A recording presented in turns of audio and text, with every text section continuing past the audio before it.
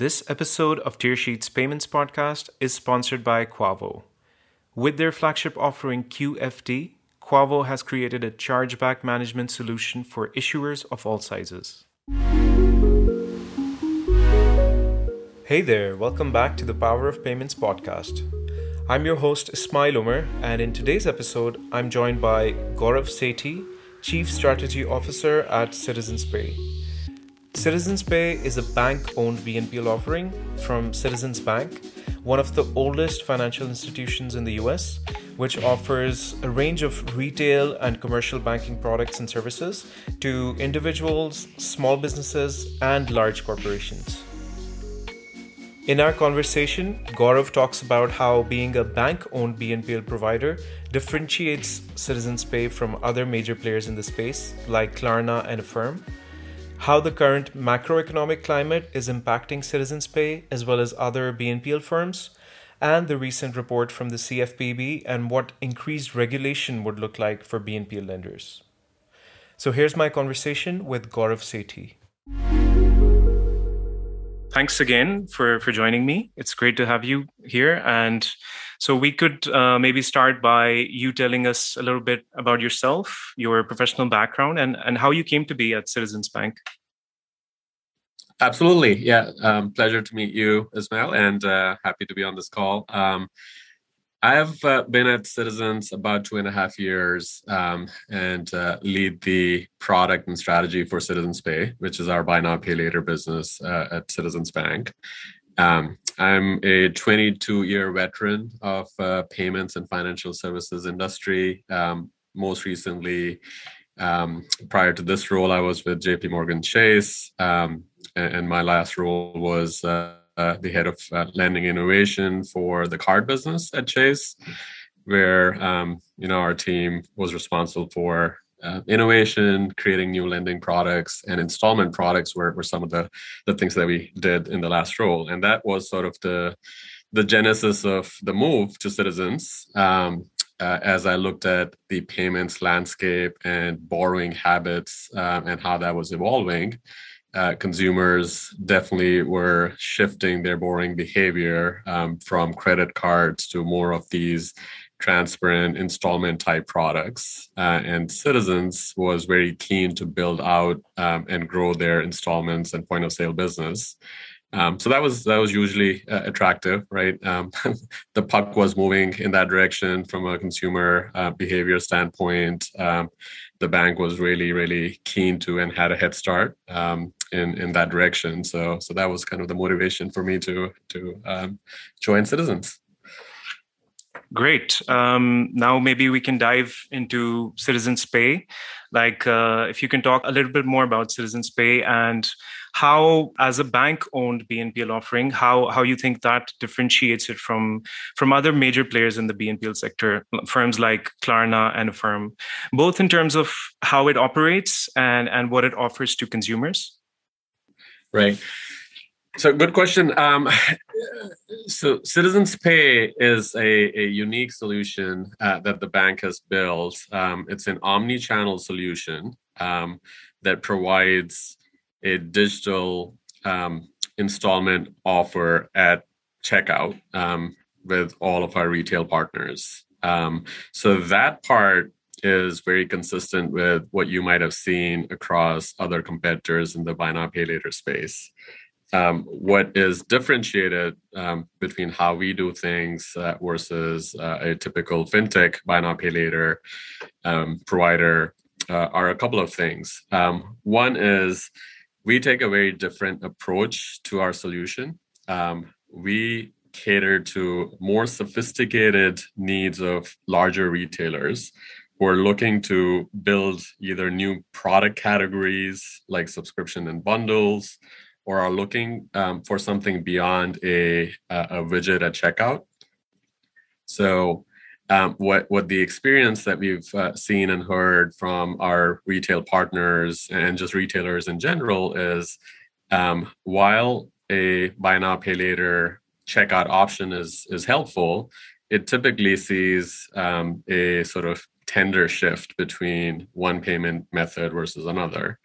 And while there is some incremental lift, it's not as much as if you were building a omni-channel solution that looked at the entire customer journey, not just at checkout, right? So purchase behavior, product comparison, shopping pages, pre-approval marketing. There are all of these components before a customer actually decides what to buy and what to use to pay for that. And that is the approach we take. We build all these different product categories and embed our solution across the entire consumer journey, not just at checkout. So that's one fundamental difference. The other is our product is an installment loan within a line of credit. And what that does is it allows consumers to use the same account to make multiple purchases with our clients, right? So if you wanted to shop at merchant X and you made the first purchase at merchant X, what we do is we give you a line of credit with that merchant. The first purchase has one installment, let's say it's for $100 a month. The next time you want to shop at that same merchant, you do not have to apply for it or get a new loan. You are able to use the same product and get the second thing and the third thing within the same account. So, and it's a single billing. So that $100 a month might become $120 after you make the second purchase, etc. And that's appealing both for consumers because it's much easier, but also for merchants because merchants are able to build loyalty, right? Build repeat purchase through this kind of product versus trying to sell different loans every time a customer comes in and shops at their store. The third thing I would say to address your sort of differentiation question, right, is as a bank, we've spent a lot of time and have a lot of experience through various economic cycles to be very judicious about our underwriting and really focus on responsible borrowing. And what that means is we are always looking for a consumer's ability to repay any debt. We report that debt to the bureaus so we can allow other lenders to also be responsible. And that's one of the things we might get to a little bit later. But that's one of the things that I think the regulators are calling out is inconsistent with some of the other BNPL fintech providers. Yeah, for sure. So let's talk about the current macroeconomic climate. We all know, like in the last few months, it's been a tough time for fintech firms in general, particularly for BNPL firms. It's been a trying time, and a lot of valuations have also been under pressure. And like, for example, Klarna's valuation fell by 85%. And in general, the sector seems to be struggling a little bit right now. So how has this period been for Citizens Pay, and how does the firm plan to get through this difficult period? Yeah, great question. Look, I won't necessarily speak to some of the difficulties because they might be very unique to different individual lenders. But more broadly speaking, what we're seeing in the marketplace is a couple of kind of key components, right? One is as inflation rises and as interest rates rise, a cost of funds for fintech lenders, and actually all lenders rise, but maybe disproportionately more for fintech lenders. And cost of funds is obviously a key component of the economic model for buy now, pay later or any lending product. So the cost structure starts to go up and it goes disproportionately for fintech firms versus for bank-owned BNPLs like Citizens Pay, where we have our own balance sheet and we have a deposit base. We're able to withstand that a lot better. So that's one thing. The other is, again, for the same economic reasons, and especially if and when we start to get into a deeper recession, you start to see losses climb. And that also impacts, I believe, fintech lenders a little bit more because of the way that they underwrite versus the way we underwrite at banks.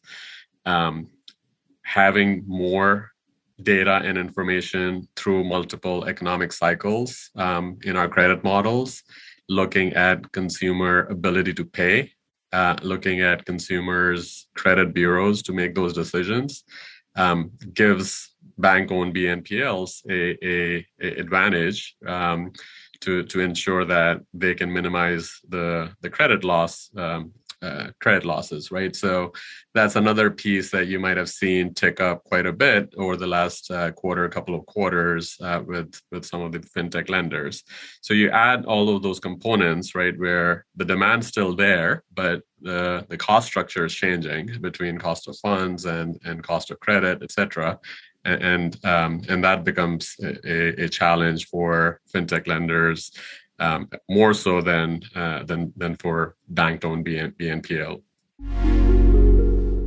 This episode is sponsored by Quavo. When issuers partner with Quavo in their fraud and dispute solution QFT, they're getting much more than just a claim system. Quavo continues to partner with their clients to ensure that they stay up to date on all association changes, including mandate changes that occur biannually. Quavo works to ensure that their clients are always informed and ahead of the game. For more information, head over to quavo.com. Right. And while we're on this topic, let's also talk about regulation, which has been a big topic, especially since the CFPB's report came out, which suggested that stricter regulation is coming for BNPL. So I'd like to hear your thoughts on how you think that's going to impact the BNPL sector in general, fintech firms, and also Citizen Space product. Honestly, the report from the CFPB was, I feel, pretty unbiased in terms of BNPL. They didn't inherently call BNPL bad, right? What they called that was some of the things within the Pay in 4 type products that are being offered by fintech lenders aren't necessarily consistent with how other lending products work, particularly credit cards. And as a result, it doesn't provide as much consumer protection as the other products do.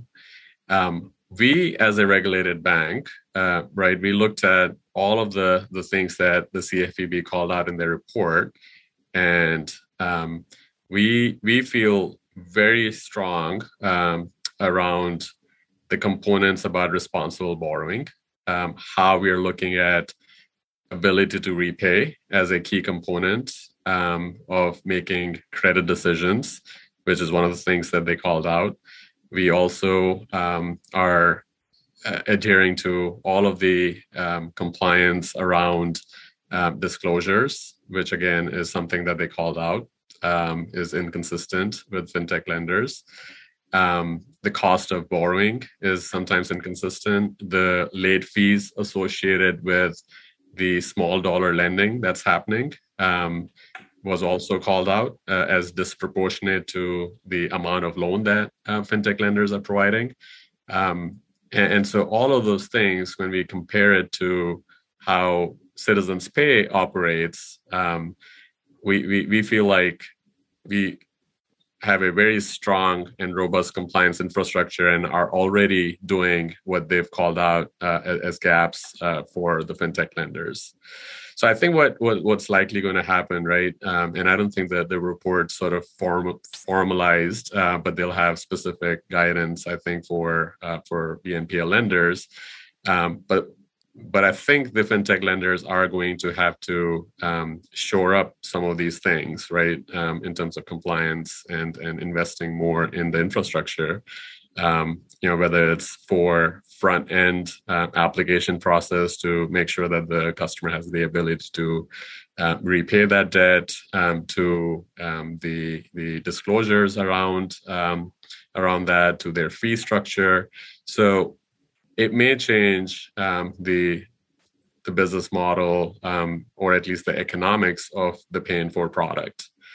And like I said, we, as a very prolific lender that have been around for a couple of 100 years, and even in this buy now pay later business for about 7 years, we are already in a very regulated industry and are already doing all the things that they've called out.